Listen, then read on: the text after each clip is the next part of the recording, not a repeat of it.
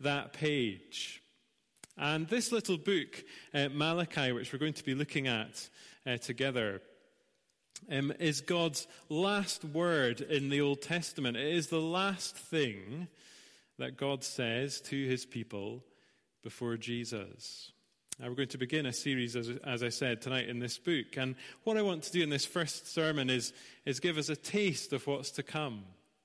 As we approach it, we're going to ask 3 questions. Okay, 3 questions. And the first is, who? Who? Now, in this question, we're thinking about the author and the audience, and we meet Malachi in verse 1. And the first thing to say about him is that we're told very little about him. Verse 1 is not like a Christian conference bulletin or the author profile on the latest Christian book. There's no shiny photo of Malachi's family, and we're not told of his ministry website. We don't learn about his years of experience, his hobbies, or anything like that. All we get is his name, Malachi. And it means messenger. And here's a reminder to us at the beginning that what matters most is always not the servant of the Lord, but the word of the Lord. And the word that he carries is described as an oracle. You see that in the text? An oracle. This can mean burden. And Malachi's message is a weighty message. Maybe you sensed that as Andy read to us. God is going to have some very wonderful things to say to his people through this book, but he's going to have some very difficult things to say as well. And the audience is also introduced in the opening verse, Israel. The name Israel means God prevails or wrestled with God. And at this point in their history, God's people were very close to giving up on him. They had become cynical. They were also disappointed. Malachi is one of the prophets who ministered after the return from exile. And this was a huge moment for God's people. After their sin, after years of captivity, God had raised up King Cyrus to deliver them from the Babylonians. And they were finally free to worship in their own land. And Ezra and Nehemiah, they describe this return. They describe all the attempts to rebuild the temple, the stop-start process. There was a great sense of expectation. But over time, their enthusiasm had waned. And even after the temple was complete again, God didn't seem to be doing the things he spoke of through prophets like Isaiah or Ezekiel or Jeremiah. So God's people were cynical. God's people were disappointed. And God's people, as a result, became disobedient. And there was idolatry, there was heartless worship, there was intermarriage, and many more things. And they had left undone the things they ought to have done, and they had done those things they ought not to have done. And so maybe as I try and paint something of a picture, you can see parallels with us. Like them, we are people who have experienced a great deliverance, haven't we? And yet, like them, we've been promised a great future. And yet, while we wait for that future, you and I can struggle with very similar issues. Maybe tonight you're weary of the Christian life. Maybe worship has become something of a chore. Maybe sin is draining your love for God. Well, if that is so, and if it's not yet, it may be soon, then Malachi has a message that we all need to hear. That's question 1, who? Question 2 is how? How? One of the things that children love to do is ask questions, isn't it? And why does the water in the ocean look blue when it is clear in my bath? Why do I have to eat peas? Why aren't bananas called yellows? Questions like that. And Malachi is a book full of questions. I counted on Friday. There are 25 in 55 verses. 25 questions in 55 verses. That is one almost every 2 verses, isn't it? And many of them are questions that God asks, but many of them are directed at God. At points in Malachi, it's as if God's people think that they are on mastermind. But they don't think that they're in the hot seat. They think they're Clive Myrie. They think they have the right to ask the big questions of God. As C.S. Lewis put it, God is in the dock. And we see this in verse 2. God begins with a statement, I have loved you. And look at how the people respond with a question. But you say, how have you loved us? And then God gives a response with a question of his own, a fuller answer. And this pattern of truth, question, and then response, that is repeated 6 times all the way through to chapter 4, verse 3. There are kind of 6 disputations or arguments between God and his people. And if you glance down at verse 6, you can see the same thing again. A statement in verse 6 with then 2 questions from God. And then at the end of verse 6, but you say, and a question from God's people, and then the beginning of God's response.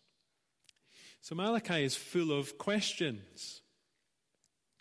And I think this is fascinating. When I trained as a teacher, we were told that there were 2 things that we had to really focus on. One was time in the classroom. We always had to know what time it was.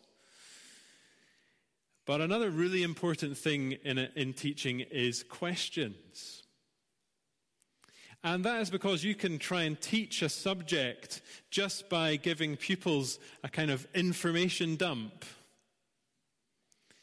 You can get all the facts from your PowerPoint into their jotters, and there's a place for that. But some of the most engaging lessons are those where questions are discussed or questions are asked of the class. Why did the Americans choose not to have a king? How far had Martin Luther King's dream come true by the time he died? You see, questions make us stop. Questions make us think. Questions are memorable. And by using this method, by putting the grievances of the people of God in question form, Malachi is making us consider a question, isn't he? Do we ever treat God like this? It's unsettling. So Malachi has a method, we might say a strategy. And Malachi also has a structure. Turn with me to chapter 4, which Andy read from. Chapter 4. And these verses at the close of the book, chapter 4, verse 4 to verse 6. I won't read them again, just look down at them.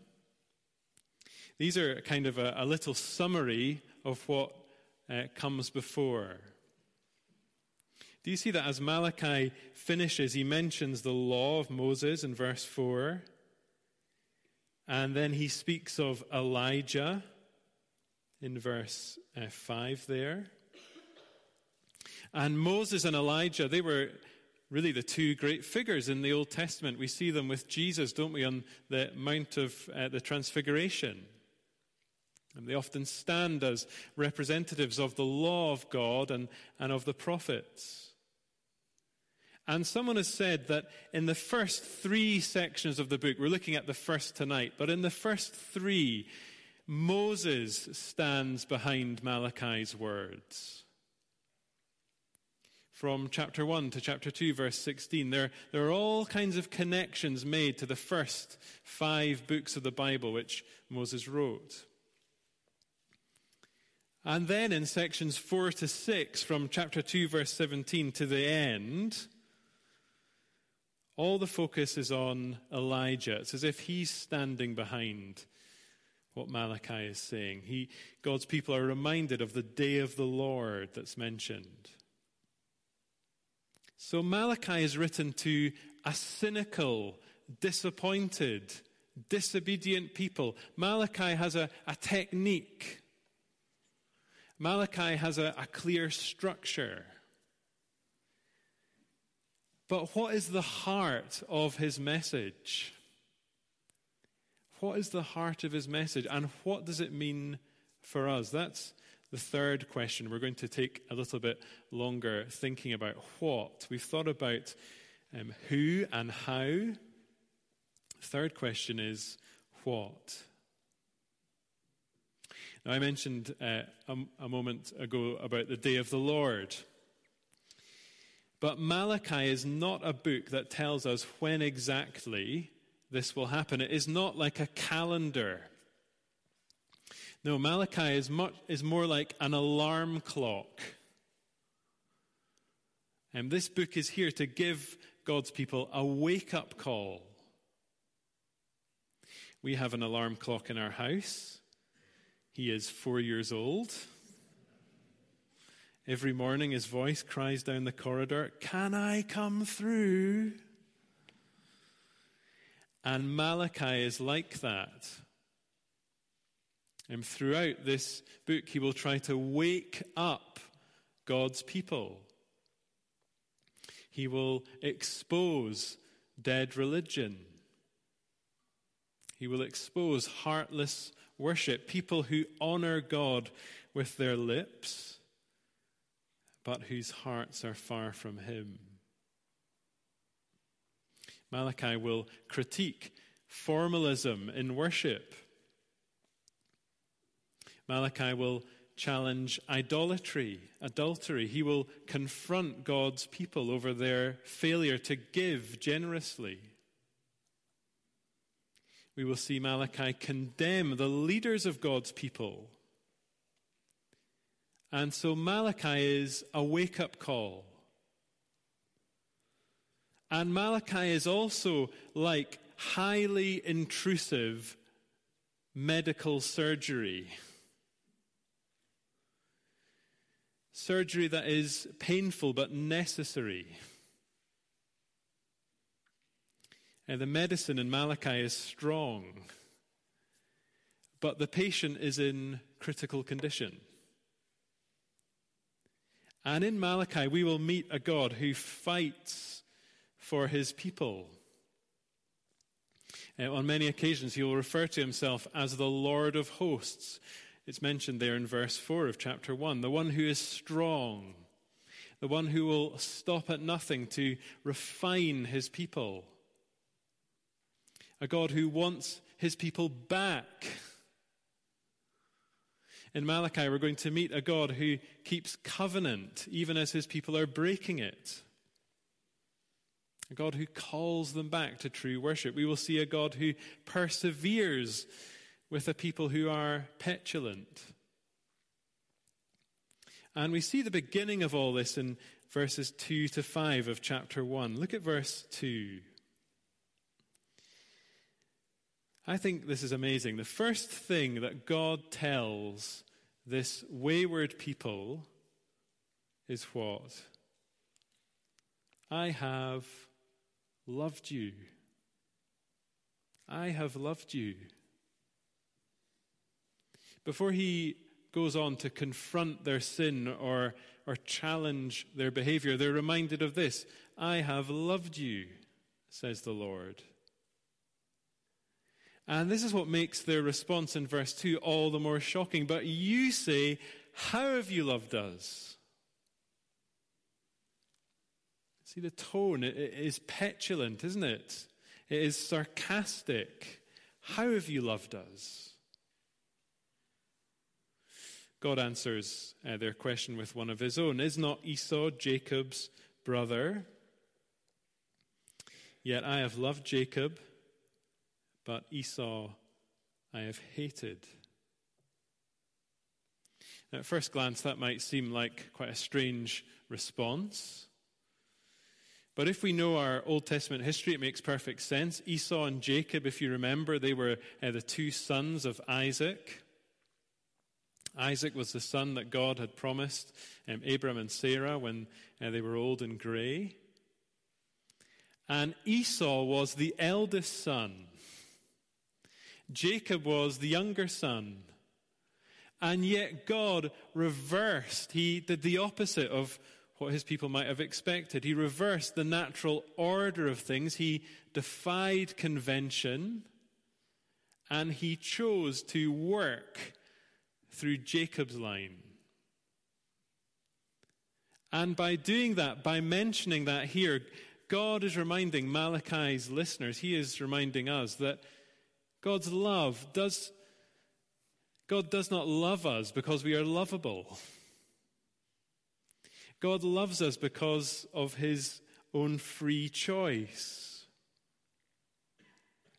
Sometimes we can think that the doctrine of election is a New Testament idea or something made up by a 16th century theologian. But it is all through the Scriptures. It was the message that God shared through Moses. In Deuteronomy 7, he tells the Israelites, "The Lord did not set his affection on you and choose you because you were more numerous than the peoples. For you were the fewest of all peoples, but it was because the Lord loved you." And so, friends, even if you struggle with this idea or struggle to believe it, I hope you can see or begin to see that it is liberating. God did not love you, if you're a Christian tonight, because he saw some potential in you that you have got to live up to. God did not love you because he knew you were the type of person who would persevere. God did not love you because of some need in himself. No, he made a decision to lavish his love on people who would never have chosen him. And this is love to the loveless.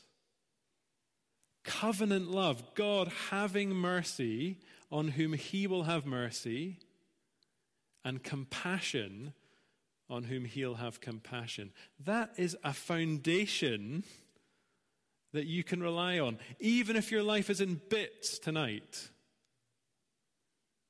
Underneath you, surrounding you, hemming you in, is the God of the Bible, a God who will never stop loving you. Now, Paul picks up verses 2 and 3 in Romans 9 to highlight God's mercy. But maybe tonight, as we looked at those verses, what God says about Esau stuck out to you. I have loved Jacob, but Esau I have hated. Now, let me say a few things about this. We can speak about it at the end if you wish. And the first is that there are numerous places in the Bible where God says he hates. But we need to remember that God's hatred is never sinful. Our hatred can be, can't it? But God's can't. The second thing we need to realize is that the language here of love and hate is mainly here to show that a distinction is being made. Love and hate are opposites, aren't they? Joyce Baldwin, a very helpful Old Testament commentator, puts it this way: the very fact that Jacob was chosen, loved, meant that Esau was rejected, hated. Rejection being implicit in the exercise of choice, she says. Personal animosity is not implied. But Esau and his descendants, by nursing resentment and showing hostility to Jacob, did bring God's judgment on themselves. See, it was not that Jacob was better than Esau. Jacob was a deceiver. Esau despised his birthright, but God chose Jacob. And the whole purpose here is to remind God's people, I love you. I love you. See, Esau and his descendants, the Edomites, they became a thorn in Israel's flesh. In Psalm 137, we read that on the day Jerusalem fell, they cried out, tear it down to its foundations. And that is why the judgment of verse 3 is so necessary.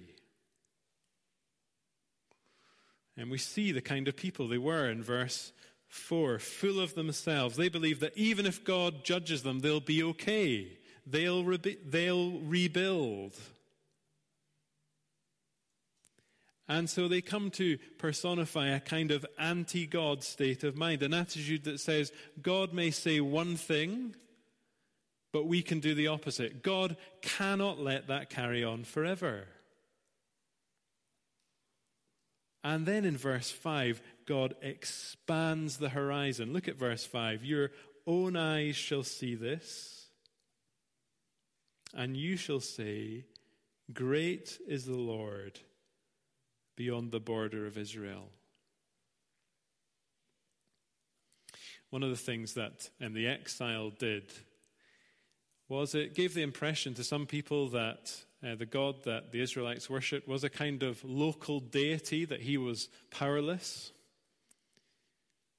But nothing could be further from the truth. And God's covenant people had been chosen to bless the nations. But that was something that they forgot.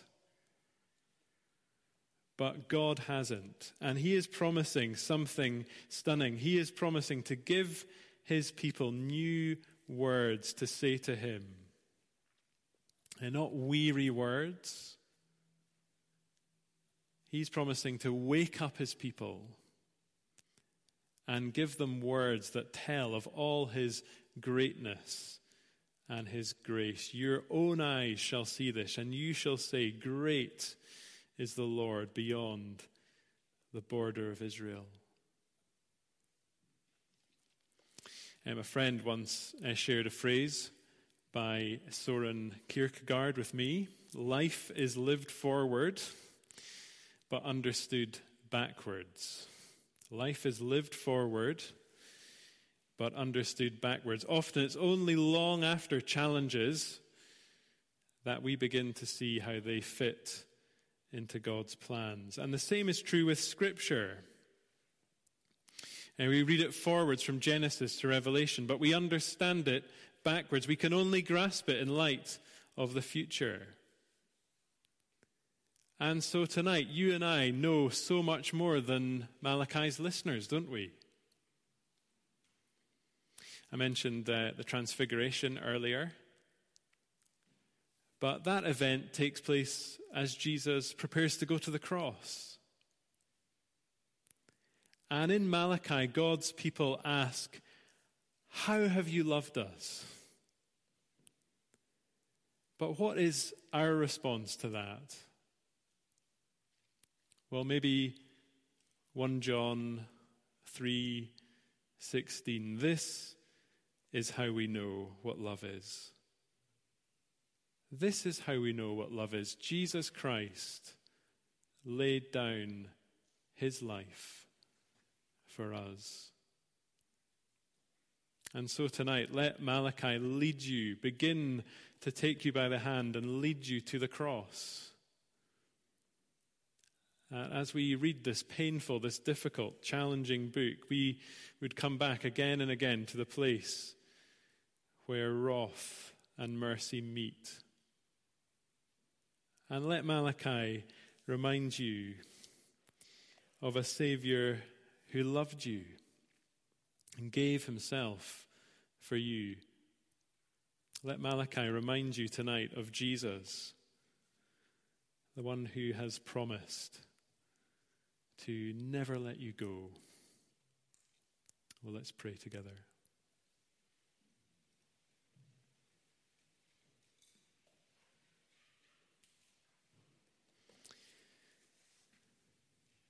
Heavenly Father, we pray that you would give us power together with all the saints to grasp how wide and long and high and deep is the love of Christ, and to know this love which surpasses knowledge. For we ask it in his name and for his sake. Amen.